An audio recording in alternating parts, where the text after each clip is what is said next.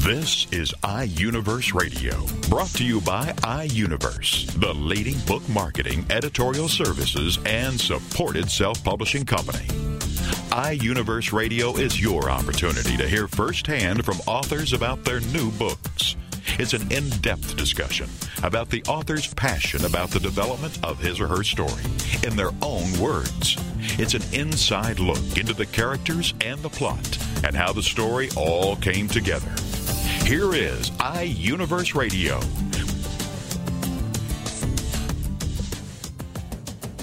Greetings for iUniverse. This is J. Douglas Barker. The book is titled Our Emotional Footprint, subtitled Ordinary People and Their Extraordinary Lives. And joining me from California is our author, Saul Levine, MD. Thank you, sir, for joining me today. My pleasure, absolutely. This is a great book because of the content. It also is fascinating to me, your family history, your story.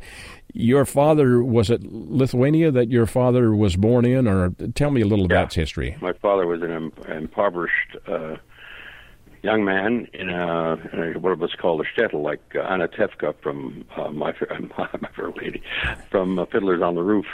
And with a lot of pogroms, anti-Semitic activity, and poverty, and cold, and then the Nazis came. It was not a pretty picture.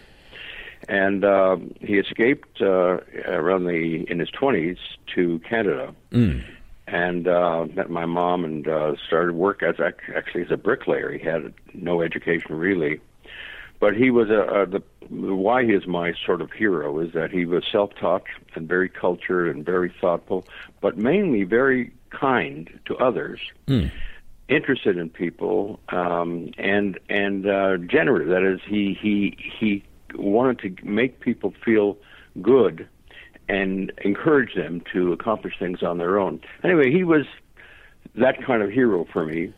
That's a wonderful talent. One last thing about him is that he could have been a very, very bitter man, but he wasn't. He was the opposite. He attracted people around him because of his smile and his interest and his warmth and his genuineness, his authenticity. So, and he was, as I will say, in spite of this wonderful these platitudes, he was an ordinary man. He wasn't a celebrity. He wasn't a major success. He ended up with bankruptcies. He had really tragedies in his life, but always very positive. And then I heard this music called Fanfare for the Common Man by, it'll come to me a moment. This is an old age talking. Mm-hmm. Aaron Copland. Yes, a terrific American composer who was very similar to my father's background in a small town in Lithuania. Came to Philadelphia as a child, spoke no English, and provided extraordinary music. But he wrote something called Fanfare for the Common Man, he called it. He did it for FDR during World War II, who wanted him to write an overture for the generals leading the war in the European theater. And he said, no, I want to write it for everybody, every American. And he wrote Fanfare for the Common Man, which just inspired me. So that's why, to get a long story short, why I wrote the book.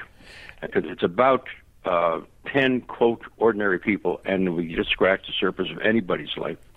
You find extraordinary successes and failures, and loves and losses. Everybody, without exception, I say that, even you, and I don't know you, and me and everybody I know and have met in my work in research and clinical work.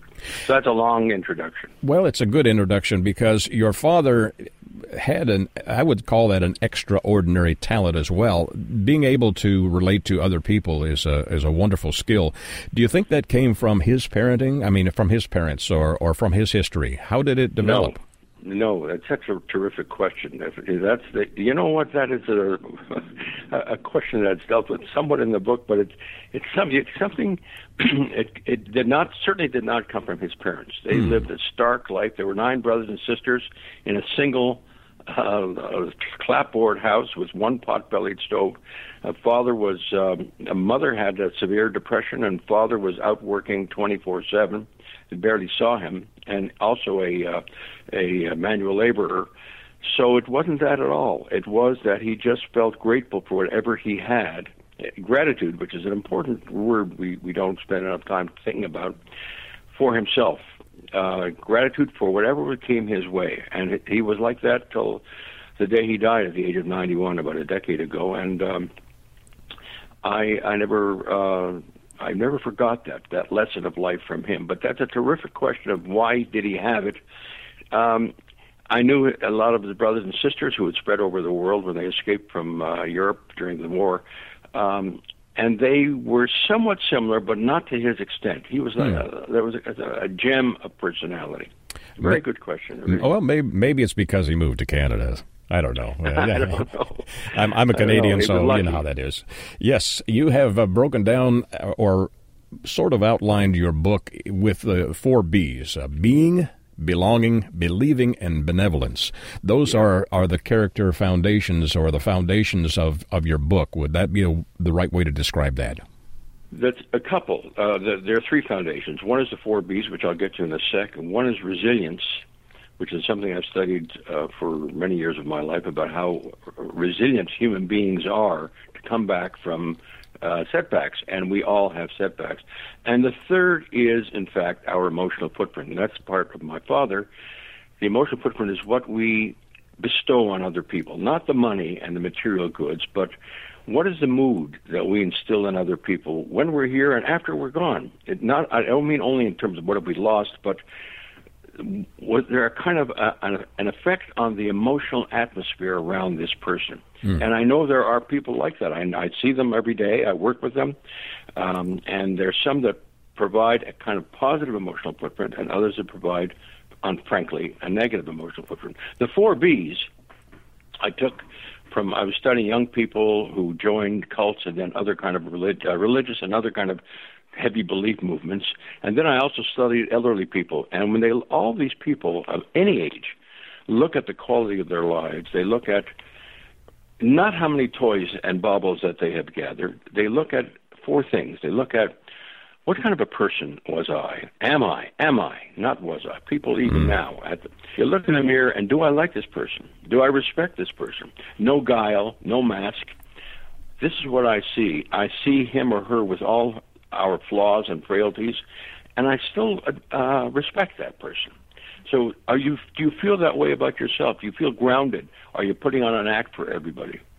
Belonging is, do you feel that you're part of an integral part of a group? Could it be a family, a church group, colleagues at work, but very close? You feel that you're invited in, you're respected, appreciated, you're a cog in an important wheel, and you feel that you share with them and you yourself values and comfort and that sense of total unequivocal acceptance. The third is belief, and I don't mean necessarily, it could be in a deity, in religion or God, but belief in a value system, right? And a belief in principles of living that are beyond everyday life, beyond the material, beyond the rat race, beyond the frenetic pace of our lives, but a kind of issue of, to get to really existential meaning of life. Why am I here?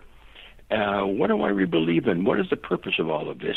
What kind of person am I in terms of my everyday behavior? And then last is benevolence, and that has to do with our emotional footprint. It's kind of to sum all the things up, is have I been good to people? Have I created a generative environment for others, for my patients, for my clients, for my colleagues, for my customers, for my family, for my children, all this? Or have I not? And can I change in the course of life? These are replicated time and time again. I can't tell you how many people have written to me over the years and alluded to these 4 B's. Well, resilience is the last before our emotional footprint, is how empowered we are. And I know people who've come from absolute destitution and have turned their lives around. And so it's not and I use my father as that experience. He had nothing. Absolutely came to North America without a penny in his pocket, speaking no English and no education, no skills. And he spawned 3 children, a loving wife, a terrific lesson in life to everybody who knew him. Man, people nowadays tell me, I knew your father when. It's true. I remember when I was back in college, and they met my father, and they said, oh, geez, he was just wonderful. That continued right through the next well, at that time he was in his 30s, I guess, but till he had 60 more years. Incredible. So that's what the book is about. Yeah, the 4 Bs, resilience, and our emotional footprint. And I have to say, I used 10 people on a railway car. I made it up, but these are real people who are ostensibly ordinary people. And then I tell the life stories of each of them, and then we look at the life stories from these things you and I have just been talking about. But each one of these, they're very different people, different ages. This is their whole life story, and it's like a bio novella. Tell the story, and their highs and their lows, their setbacks, their successes, their pains, their sins, different social classes, different colors, different ethnic groups, different countries. But they're all in this Amtrak train, supposedly. And that's what the book is about. They become the centerpiece. So it's not just lecturing about the 4 Bs and resilience in our emotional footprint. It's in living color. These 10 people are amazing people. They're real people. Now, they're FUDs, so nobody will know who they are, but I know them extremely well. Let me ask you this question.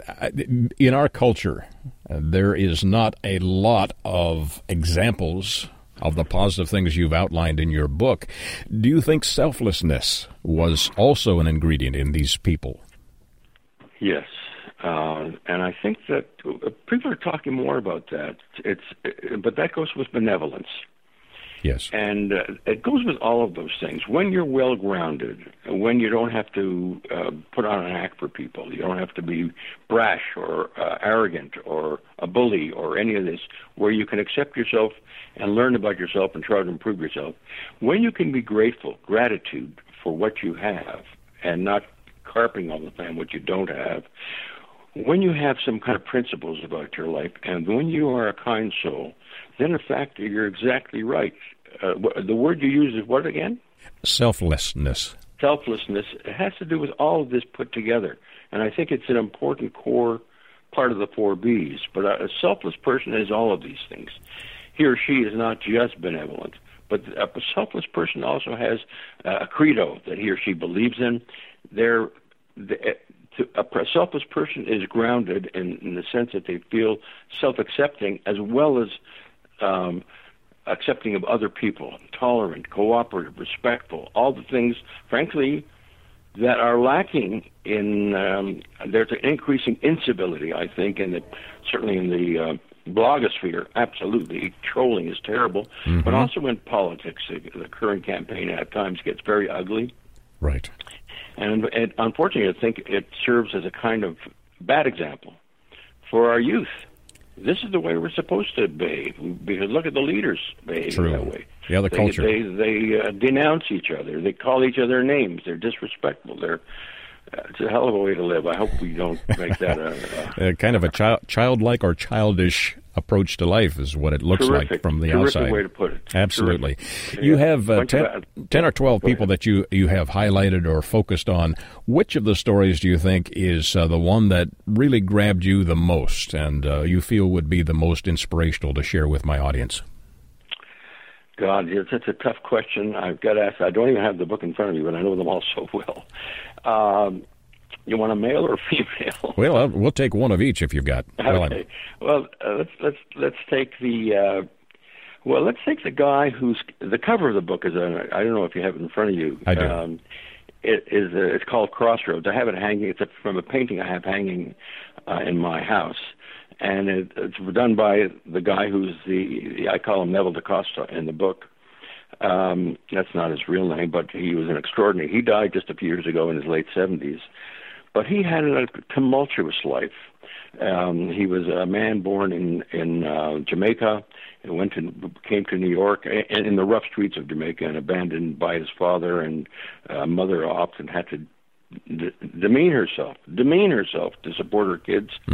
By prostituting herself. It was a rough drug scene. It was violent. They came to New York, impoverished in the slum. He was a very tall boy, but he was interested in guitar and art, and not in athletics, and not in drugs, and not in things like that. And so he was bullied a lot. and also his mother was gone working 2 domestic jobs simultaneously, just so they can afford a little apartment. And he kept developing his art and his guitar playing, classical and folk and jazz, and we frequented those scenes. Those scenes, unfortunately, in New York at the time, in the 50s and 60s, were riddled with drugs. He got involved heavily in drugs and had to go to rehab. He had 2 or 3 marriages. I laugh because this is just the tip of the iceberg of his life. He lived after one of his marriages broke apart, and he was humiliated. He went to France, and he got hepatitis there, and he fell in love and was abandoned by a woman who just dazzled him, and he never forgot her, and painted an extraordinary painting of her, and came back. And his kids had been estranged from him from a couple of his marriages, but I met him in his 50s, and he had been through rehab. He had been through a stint in prison in France. He had been through a lot of things. And I met this generous, kind guy, full of humor, dry, sober, who'd reunited with 3 of his grandchildren, and one in particular, his youngest grandson, became his companion, because the boy's own family was falling apart. And actually, he helped raise him for the last 20 years of his life. This guy's now a graduate of college and in a profession, actually. But the story is so full of remarkable twists, turns, unexpected changes, and that goes for all of our lives. You know, life's rolling around for a time. Don't get too comfortable, because if something's going to happen, there's this old expression from Germany, Man tracht Gott lacht, which means man plans and God laughs. Right. Because you never know what's going to happen around the corner. So this is Neville DaCosta. I was just going to give you his real name, but I dropped out of my mouth. The woman is an overweight, very large woman in a very dreary background, raised in a very dreary background, overweight girl. Mother abandoned her at the age of 5. Her father was a ship steward. She was pawned off on her grandmother, who didn't want her. And these 2, she was a young teenager at the time, or younger than that, actually. I guess she was a pre-adolescent. These 2 women did not want to be with each other. She was thrust there by her father, who, by the way, died at sea about a year later. And the grandmother didn't want her in the first place, but was paid off. They got to like each other, then love each other. What they had in common was a love of music and a love of the Catholic Church. It sounds so bizarre. She was dissed wherever she went because she was obese. And clawed her way through undergraduate school. I'm skipping over stuff, but this is an amazing story. And then law school.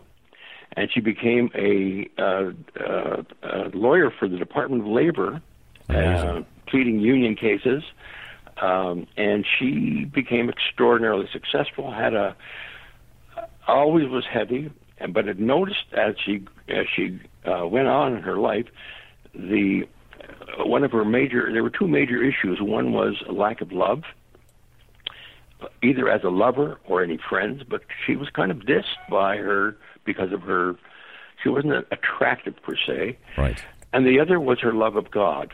And she became very active in the Catholic Church. She did meet somebody in her 40s, actually, who became her lover for over 20 years, a married man who would come into town.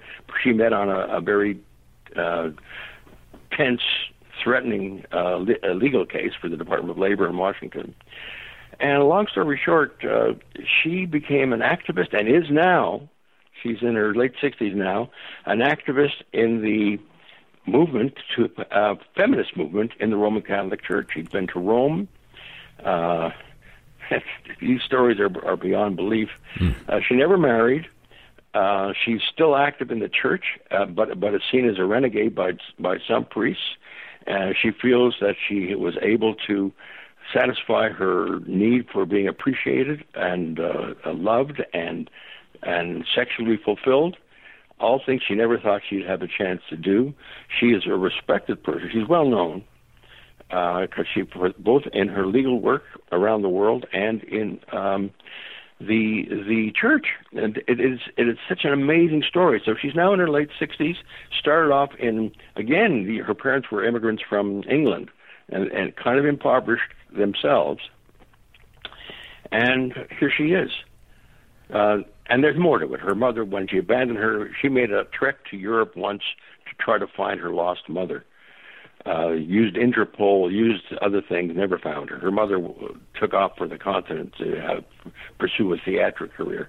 I think her mother was actually bipolar, but we'll never know. Never know. So that's those two. There are 10. And each one is a remarkable story. And they're done in a narrative style, too, which I like, and you have used the 4 Bs on each of the stories to tell how those particular aspects of their lives fit into the outcome of their life, and also resilience. And I appreciate your sharing those stories. We have 246 pages. Readers, I think you would enjoy this because it's done in a narrative and almost a fictional style, but it is based on true lives and true events in people who have had an emotional journey. The title again is Our Emotional Footprint, Ordinary People and Their Extraordinary Lives. My guest has been Saul Levine, M.D. Thank you, sir, for joining me today. Where do we get copies of this book? Yeah, you can get it from Amazon, Barnes & Noble, and some bookstores. I've seen it at a bookstore, but easily ordered, either electronic or print version. And I appreciate your calling me for this interview. Fantastic. It's great visiting with you. Is there anything else coming up in the future in written form that you might want to share? Not at the moment. Not at the moment. I'm thinking of doing a biography of somebody who has like the 2 stories I told you, but even more bizarre. And but I'm actually circling it right now. Excellent. Well, this is an inspirational book. Readers, you'll enjoy it. Our Emotional Footprint. Ordinary People and Their Extraordinary Lives.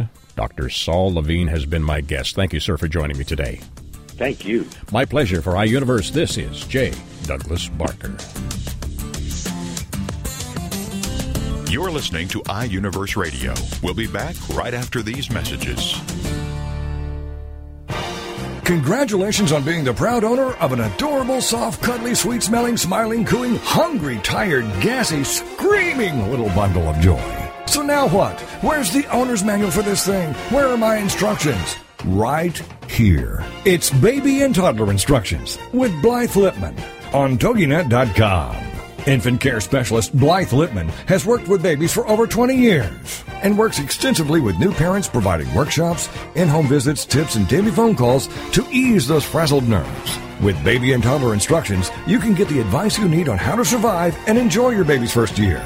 For more information on Blythe and how she can help you, go to babyinstructions.com. From 32 ways to stop a baby from crying, to 14 ways to get a baby to eat, and so much more. It's Baby and Toddler Instructions with Blythe Lipman on TogiNet.com.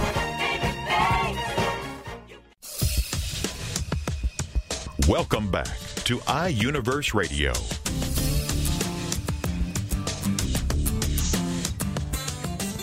Greetings for iUniverse. This is J. Douglas Barker. The book is titled Shadow Ballet, a novel of mystery and intrigue. My author joining me from, at this point, in the United States, the western United States, I think he's in Arizona, I'm not sure, or New Mexico, one of those areas, Dan Ragon. Welcome to the program, sir. Thank you.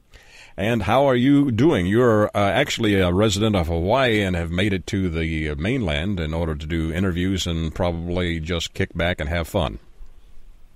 I'm here on vacation and business with the book and trying to get things out there for people to know that I'm published and want them to read the book. Fabulous. Let me just spell your last name because I'm pronouncing it Ragon. It is spelled R-A-G-O-N, so that people who might do a search can locate you. You have published this at 546 pages, your first novel that's been published. How long have you desired to be an author? Actually, probably since I was in my teens. And you're now in your 20s, so it hasn't been that long. Yes, we want. Do you really want to talk about the first number in my name? No, in my age? I don't think we need to do that. You have desired to be an author a long time. This is a rather, I would say, I will use the word loquacious. You have a lot of words in here. 546 pages is a pretty ambitious project. How long did it take, Dan? The first words went on page in 1993. Wow. And did it take? It took me about 3 years to actually develop the story, and since then it has been another however many years it is for me to reach the point where it was ready for publication and somebody was willing to publish it. Are you a perfectionist when it comes to the details? Yes. Uh-huh. And your background in career, other than being an author, would it also reflect that? I would think so. I am a retired California Highway Patrol officer. I'm also basically a retired pilot. I had my own flight operation for 5 years, and I have worked as a business management consultant for a number of years. So, yeah, attention to detail is pretty much part of my nature. Phenomenal. When you began the story of Shadow Ballet, did you start with an outline, or was this something that developed as you were going through the creative process? Actually, my methodology was to develop the characters to fit into the location that I had and let the story develop on the basis of my characters. The characters told me their story, and I wrote it down. Shadow Ballet is a fascinating title. What does it emote from your perspective, and how does it fit the story? The story is one that is built around the shadowy kind of nature of clandestine operations, and the way that when you're doing an investigation into a criminal activity, it seems like you're chasing shadows and never find yourself where you can grab a hold of anything solid. And that's where the Shadow Ballet comes in. The shadows keep dancing, and you keep trying to catch up to it. You mentioned in your personal bio that you were as a young guy, built a cabin, and there is a reference in your first chapter about a cabin. Is that some of that reminiscence that's been carried over into the storyline? Yes, when I was 17, I helped to refit a cabin at Big Lagoon, and when I was there, I came up with the idea that this would be a great place to set a mystery novel, and that idea never went away. It just took a long time for it to materialize. Would you call this a heavy action novel, or is it character-driven? It is pretty much character-driven, yes. And what is the primary mystery, if you can share that without giving away too much of the detail, that the reader is going to get drawn into? The primary mystery as far as the lead part of the story is the dead body that shows up on the beach. But the characters that are involved bring with them some activities that are from the shadows of clandestine activities on the part of the government, and how the people got involved with that, and other parts of the underworld of criminal activity. So that's why it's the title of Shadow Ballet. It's that you have these shadowy areas that are around us all the time, and have them dancing and balancing and moving and maneuvering around each other. That's how the story develops. And in bringing out all of the story, it is one where I hope I surprise people at the end.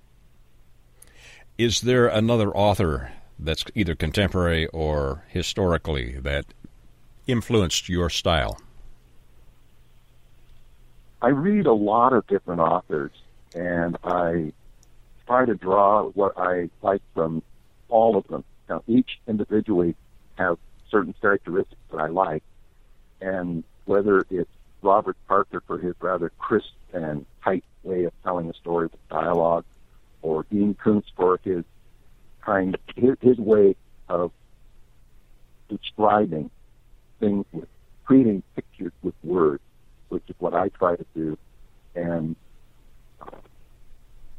I've got a whole list of authors, but I can't get one off the top of my head right now to go along with that. But Connolly is another one that I like because of his police-based novels, and James Patterson. I read a lot of other authors, and as I say, I try to draw from them better ways to say things my own way. Is Gene Parker your main character in the novel, or are there other supporting actors? Gene is actually not the main character. The story is based around the activities of detectives John Ragsdale and Tom Schroeder, but Gene Parker is involved with one of the main characters that they keep bouncing onto in their investigation. And where is the story set? Is it set in contemporary times, or is it past tense? It is basically the middle 90s as far as its time set. This was when I was writing the story, and that's where the timing on it was set, and I've kept it there. You are in a genre that has a lot of competition as far as storylines and people trying to get other readers' attentions. Why do you think they will gravitate to your novel, and what do you think will stand out to them when they finally start reading Shadow Ballet? Ballet. Sorry about that. Ballet. Yeah, that ballot, that has an O in it. It does have an O in it, yes. I think that what will be something that will attract them is essentially the attention to detail in the story, of providing enough detail so that as the story unfolds, everything is clearly supported, so that even though it may be a surprising twist when you think about what came about previously in the story, it's all there, it's all supported, and it's an interesting and exciting and enjoyable read. Is there a specific, not a market, but do you think this is going to be appealing to a broad audience, or is it a little narrower in your perspective? I think it will appeal to a broad audience. There is a romantic story involved in it that will attract people who read romance novels. There is the detective story will attract people who like to read detective stories. There is the clandestine side of it, which will bring people into those who, bring people who like to read about international intrigue. And we place all of those things together, and the ballet of shadows that goes on amongst them, I think it will satisfy a very broad audience. You've mentioned your main character is actually a detective. Is his role in this sufficient or interesting enough that you have extended that and maybe are going to do a follow-up to this book? This is the opening book of a trilogy, and the following novels have already been written. Fabulous. Are they ready for distribution, or are they still in the work stages? They are within a very short time of being ready. The final edit kind of a circumstance on the second one, and a couple of edits to do on the third one, but the stories have been written, been told, and they're pretty close to ready to go, yeah. You've mentioned that this is really character-driven in its context and approach. Is there an action scene in here that might grab a producer in Hollywood and make him want to do the big screen version of this? It would be difficult to choose which one you want, because there are action scenes. And they are, it starts out with an action scene, and it ends with an action scene, and in between there's 6 or 8 more. So yes, there are action scenes involved. And your goal at this point is to become a well-known published author from this point forward. That is correct. Yeah, one of the neat things also about visiting with Dan is he has a very close friend, Charles, who is also there and has read his book. I thought I'd ask Charles about the book and what his opinion was of the style. Charles, tell me about it. What do you think that people will find interesting? First thing off, I'm a factual type of reader. I'm not much into mysteries, anything like that. So this is kind of my first go-around with it. I took on this to basically look and help a friend and give an opinion on this book. I found myself grudgingly opening the first page, and by the second page going, let's see what else is going on. And the third and the fourth, and it kept compelling me to turn the next page. I would just get to the point where it was like, I have to see what's happening next.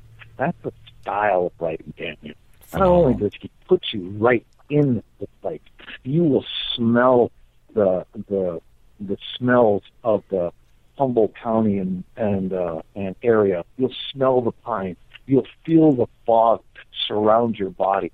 That's the degree of emphasis he will put on placing you in the right place. You will feel the characters. You will know what they're thinking. You will feel their back thoughts, the thoughts that are suspicions that they're getting, the police's interactions. You'll feel the ignorance of some of the answers that they get. And all of these things combined together with from the scenery to the story in its complexity as it is, but clearly illustrated, it creates such a compelling force that you're not able to set it down for any length of time. You're drawn back to it. Well, Charles, that's a great commendation, and I will mention to my readers, to my listeners, that this is unpaid and unsolicited, I guess. I don't know. Maybe he's going to buy a coffee or something. But thanks, Charles, for sharing that, too. Yeah, I was fortunate enough to get a preview of the draft before it even got published. Excellent. And so, it's well worth the read and the time you will spend. You won't put it down. Charles, Dan, it's been great visiting with you. This, a novel of mystery and intrigue, Shadow Ballet, and author Dan Ragon. Dan, where do we get copies of your book? It is available at Amazon.com, BarnesandNoble.com, and, of course, from my publisher, iUniverse.com. Google also has it available in their G-print, and I'm not sure where else it has been distributed from my publisher, but I know of those locations for certain, and those are the places I would direct people. Have you launched your website or fan page yet? I have not seen it yet. No, this is brand new. The book has only been available for a matter of a couple of weeks. So I haven't seen all the pieces yet. They're still coming together. Well, best of luck with that, and we won't call it a ballad. It's a ballet. The book title again is Shallow. Oh, shit, I can't read Shallow. It's really a great book. Wait. Let me say this for you. Go ahead. You seem to give me fun. I appreciate that. Yeah, please describe the name of your book. The title is Shadow Ballet. The author is Dan Ragon. There you go. Well, thank you, Dan, for correcting me and getting this straightened out. Authors are an interesting bunch, and my listeners will enjoy reading your book, I'm sure. So thank you, Dan, for joining me. I hope to visit with you in the future, and once you get that web page up and running, I'm sure people will gravitate to that as well. They can reach it under your name, Dan Ragon, Ragon, and locate this book and anything else that comes up in the future. Thanks again for joining me today. Thank you. My pleasure. For iUniverse, this is J. Douglas Barker. You're listening to iUniverse Radio. We'll be back right after these messages.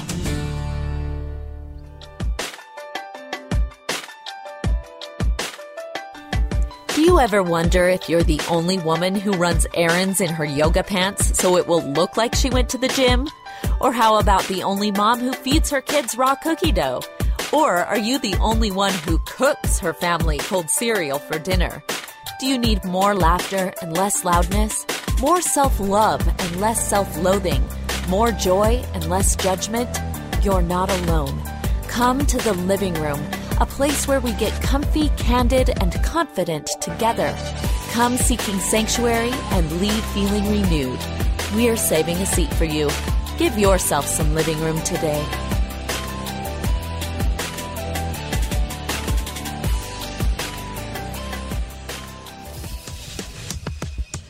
Welcome back to iUniverse Radio.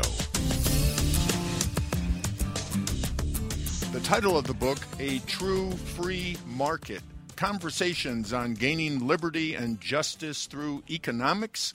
And the author is Stephen Taft, and Steve joins us now on iUniverse Radio. Hello, Steve. Hello, Steve. Good to be with you. Well, great to have you on the show. This is going to be a great discussion. You have a very unique view of what's going on in the country, in the economic part of our country, which, of course, without economics, nothing happens. You make a statement, a free market cannot thrive when constructed in ignorance of economics. That's a pretty strong statement. You also say, we have also seen markets fail, but we have not learned the nature of a true free market. So that's the kind of the focus of our discussion. Before we get into it, Steve, tell us a little bit about your background. You have an impressive economics background, and then we'll get into some of the details of your book. I got into Wall Street when I got the bug to have kids, and I felt like I needed to make money. But my training on Wall Street, and I started at Lehman Brothers, and for anyone who pays attention, I left Lehman Brothers years before the collapse, so it wasn't my fault. But my training there I felt was very shallow. And so I started going to night school, and being in New York, there are many schools to choose from, and I went to most of them that offered classes in economics and finance and security analysis and all that kind of stuff. And economics, it soon became clear was the underpinning to everything that happens on Wall Street, and yet it was probably the least discussed a topic within, in the day-to-day of the firm. So I really focused on economics because it seemed important. I think I was right. It is important. And it became kind of a passion and a hobby. And I've just been studying for a long time. The book that you kindly mentioned, A True Free Market, I really thought about for probably 20 years before I decided I knew what to say, and started writing it about 4.5 years ago. You say we need a great debate about capitalism. We're talking about the wrong thing in all these political discussions. We need to talk about capitalism. Yes, and capitalism is a wonderful thing. Capitalism has the potential. It's the only economic system I know that has the ability to unleash an individual's full potential, as well as take care of a society collectively. You can take care of other systems, just don't do that. So capitalism is the be-all and end-all to economics as far as I'm concerned. But we need to understand capitalism better to do it better. I think you mentioned, Steve, the comment about we don't understand the nature of a true free market. And I think that's true. If you listen to our politicians who make the policy, they're really making decisions based on what their base wants or the public wants, what the poll numbers show. And very rarely, if ever, do you hear them discussing these big questions that affect all of our lives in the economic world that are founded on fundamental economics. It's all about people's opinion, and it's not about how things really work. And that I have found very frustrating over the years, and felt like this book was a way to help tweak the conversation and get us talking about economics as it works for real people, and not in the political realm where policies have a temporary satisfaction for people on one side or the other of the aisle, but don't really solve anything in the long run. You focus on haves versus have-nots. Of course, we have that all in politics today. We hear so much about it. And the way it works right now, it's not that capitalism is bad, as you point out, but we've given it rules that create tensions between the haves and have-nots. Yes. For example, just the basic, what seems, there's the expression, there's two things that are necessary in life, death and taxes. Those are the two things you can't avoid.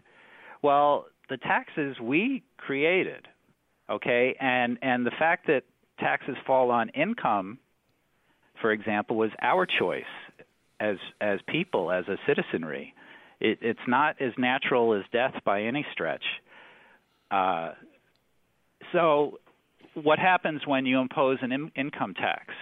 Well, everything that we buy has a price attached to it, obviously.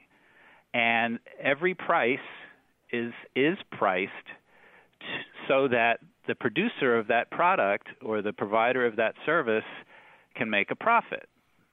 This is in general terms.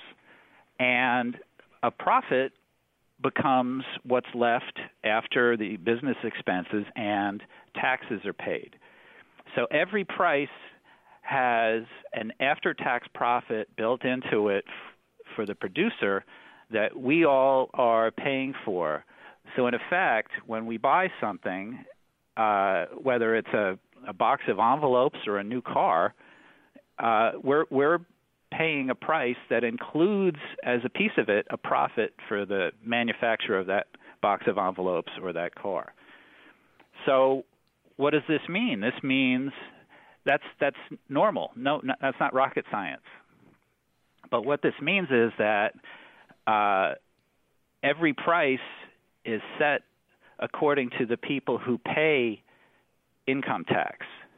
Now, as you may remember, about half our country, a little less, but about half, don't pay income taxes. So even the people who are not paying income tax directly are still, in whatever they buy, helping to pay the income tax for the people who do pay income taxes. You with me so far? Definitely.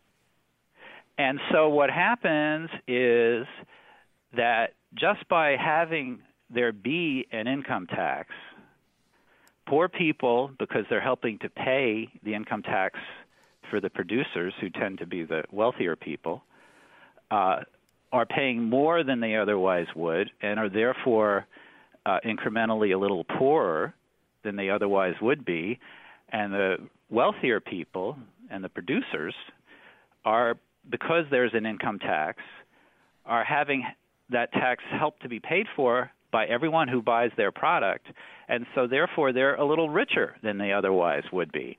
So my contention is having an income tax, just that basic thing that seems so fundamental to our economy, having chosen to do that in 1913, has created a scenario where there's an ever-growing divide between rich and poor, between the haves and the have-nots. That I'm not saying there wouldn't be wealthy and there wouldn't be poor otherwise. Of course there would be. This is capitalism, and there's nothing wrong with that. But the degree of the gulf between them is far wider with an income tax than it would be without it. Seems like the news is filled with discussions about different ways to create or to change the income tax system, but you're saying it's not the right conversation. I am absolutely saying it's not the right conversation. If you're a capitalist, why do you want to make capital more expensive by taxing it? That's backwards to me. When there's only one thing that we don't make. Capital, by the way, for those who don't follow this closely, is everything we do make. Capital is everything we produce. It's the salaries we get for providing a service at our jobs. So capital is everything we work for, and everything we buy is capital. By taxing that stuff, we're just making our lives not only more expensive for many of us, for most of us, but it also distorts the value of all these things in our lives, including our salaries. So there's only one thing in an economy that people don't make, that people don't produce. And that one thing is the land. Land is there before there's ever any economy. Land is there before people arrive, because otherwise there's no place to plant a flag. Right? So the value of land is 100% created because a community develops on and around that land.